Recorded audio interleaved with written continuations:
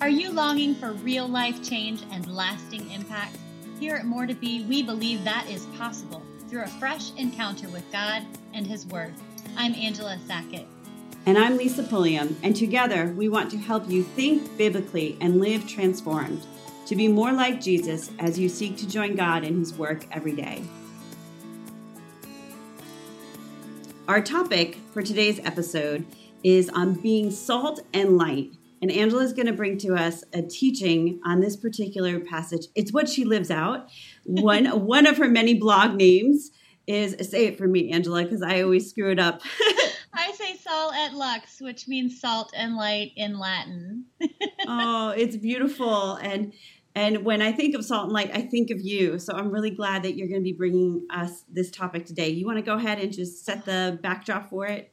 I am fired up. So I know you're going to read for us in just a few minutes, Matthew 5, 1 to 16. But we're going to kind of dig into, we talk about what does it mean to have real life change and lasting impact. And I know as a woman of God, you that are listening, I know that you have a desire to not just exist, not just be here on the planet and disappear, but to really make a difference, to leave a legacy in the world around you, whether that's short term or whether that's long term. And so we're going to kind of walk out, what does that look like? God tells us that we are these two things, these really practical illustrations. And I'm a very hands-on, visual, touchy-feely kind of girl. And so I love when God gives us really vivid illustrations about the Christian life that we can kind of apply to practical illustrations, I guess. So yeah, I can't wait to dig in. Yeah. So you want me to go ahead and read, and we'll do that first, and then you'll unpack it for us. Perfect. Okay. So if you have your Bibles, open up to Matthew chapter 5, and I'll start reading along here. One day, as he saw the crowds gathering, Jesus went up on the mountainside and sat down. His disciples gathered around him, and he began to teach them. God blesses those who are poor and realize their need for him, for the kingdom of heaven is theirs. God blesses those who mourn, for they will be comforted. God blesses those who are humble, for they will inherit the whole earth. God blesses those who hunger and thirst for justice, for they will be satisfied. God blesses those who are merciful, for they will be shown mercy. God blesses those whose hearts are pure, for they will see God. God blesses those who work for peace, for they will be called the children of God. God blesses those who are persecuted for doing right, for the kingdom of heaven is theirs. God blesses you when people mock you and persecute you and lie about you and say all sorts of evil things against you because you are my followers. Be happy about it. Be very glad, for a great reward awaits you in heaven. And remember, the ancient prophets were persecuted in the same way. You are the salt of the earth. But what good is salt if it has lost its flavor? Can you make it salty again? It will be thrown out and trampled underfoot as worthless. You are the light of the world, like a city on a hilltop that cannot be hidden. No one lights a lamp and then puts it under a basket. Instead, a lamp is placed on a stand where it gives light to everyone in the house. In the same way, let your good deeds shine out for all to see, so that everyone will praise your heavenly Father. You ever hear scripture and you just want to do a little happy dance? I do, but I confess, when it says nobody puts it under a basket, I have like a Footloose flashback. Or it's not Footloose. Dan, what's that? What was the... Oh, yes. Why am I having a brain clot? About baby. Nobody puts baby in the corner. What is the name of that movie? We're dating ourselves here. Yeah, I know. It's going to come to us. Oh. Somebody write in and tell us what movie we're movie? Not remembering. I know. Well, my upbringing was not scripture, so I have this frame of reference of, the popular movies of the day. And then I'm like, nobody puts me under a basket, And I have that movie scene go through my brain. That's awesome. All right. Well, get us serious here. What does the scripture passage have to say to us? So if I can get over my giggles, as we go into the beginning of this passage, if you've been in the church for any length of time, this will be familiar to you as the Beatitudes, we call them. God talks about being blessed for different positions, really. And I want to just kind of start by saying this really gives us a lot of hope, because if you look at those first, God blesses those, blessed are those who, a lot of those things that he's saying are not actions. They're not pull up your bootstrap things that we're doing, but they're positions that we are in. And I'm going to try to clarify that a little bit. I think sometimes in the Christian life, we start to feel frustrated, beat down, hopeless because of situations. It might be that you're in a season of life where there's just a lot of hardship happening. It might be that you have circumstances around you that you can't control, that you feel like are sort of trapping you or weighing you down or preventing you from living the way that you want to. And Jesus, as he's speaking here, he's addressing those positions that, gosh, all of those are frustrating to me. Poor and realizing my need for him. Mourning, being in a place of mourning. I just spent some time with a sweet, sweet sister in the Lord today, and didn't know until we were having coffee that today was the anniversary of the day that her husband passed away. And she, years and years later, still has a tender spot in her heart, a place of mourning for that husband that she's not with. And so there's hope in these first few verses that God says he's going to bless us. And maybe that's not in the middle of our frustration, our suffering.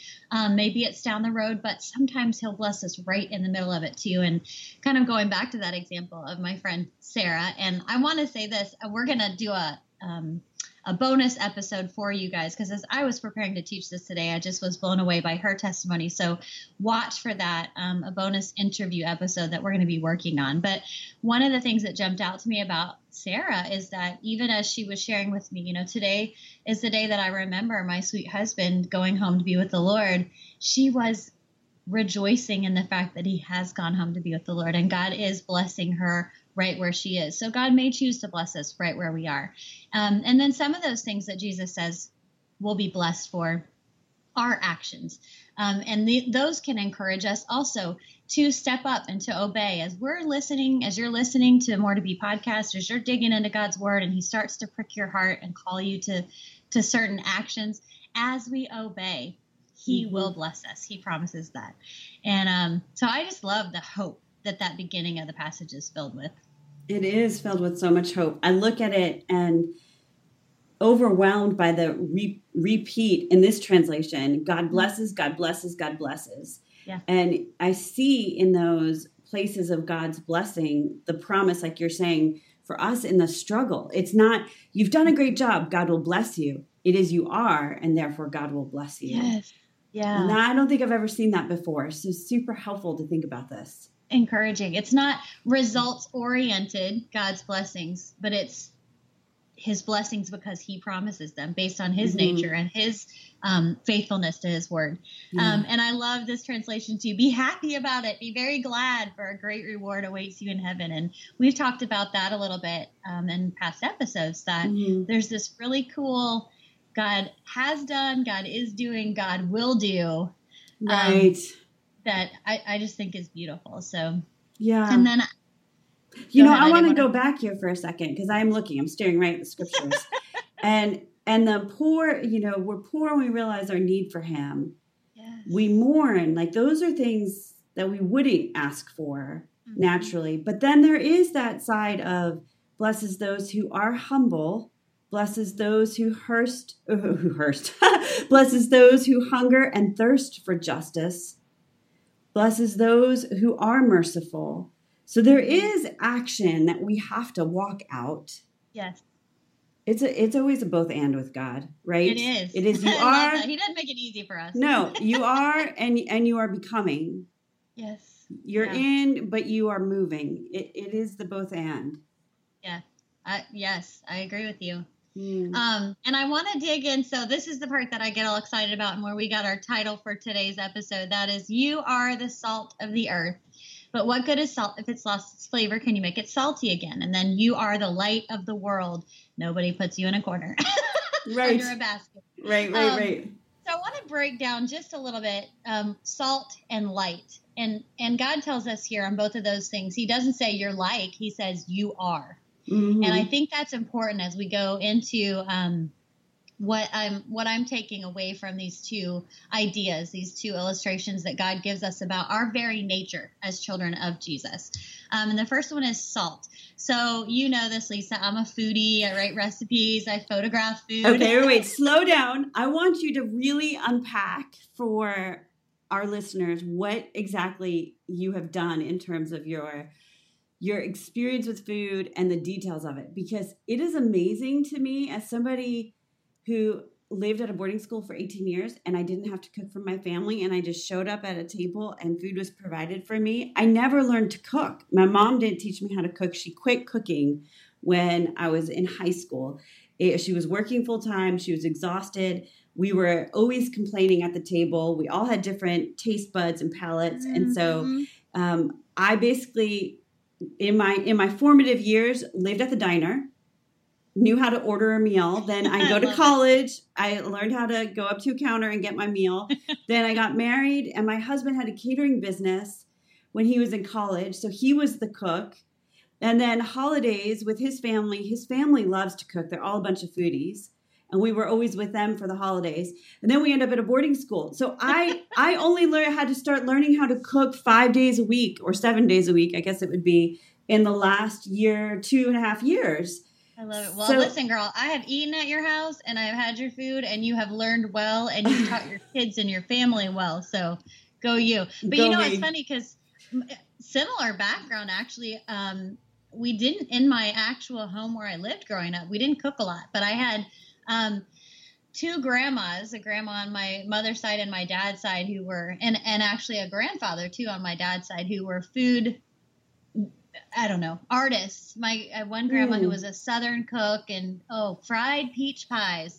Ooh, sounds fun. And then I had another grandma who was a gourmet cook. So I had that in my upbringing, but really I think it wasn't until late teen years and then, when I got married and had a home of my own that I started to experiment with flavors and foods. And like I said, I am such a touchy-feely person that I really came to embrace food as one of the ways, it sounds maybe silly, but that God reveals himself to us as an artist. And in our own home, that's something that we've done a lot of. We explore with food. I homeschool my kids, so they're home during the day. And one of the things that I love doing is just letting them get in the kitchen and go for it, try new flavors and put things together. Also, some of that's great for me because then I don't have to cook if they do well. Right. But that's translated. I have for a long time, my husband and I did photography full time and primarily portraiture. But in the past few years, I've moved into doing a lot of food photography and recipe developing at everydaywelcome.com. I do share a lot of recipes. And I feel like that is a way that when we create something beautiful at the table, and don't get me wrong, there are plenty of times I went to visit my friend today. I took muffin tops I bought at the store. But when we take the time to do that, if we enjoy it, it becomes really a beautiful way that we can portray the nature of God as creator. So I don't know, maybe that's taking it too far for some people, but for me, it's definitely a love. And I love the freedom of it. I love the artistry of it. And the idea of being able to nourish people too, physically as a way to sort of whet the palate to nourish spiritually there's just so many cool, cool opportunities there. So well, and I think I've learned that from you in the last year, that food is a way to spiritually nourish people. And it's interesting, two things.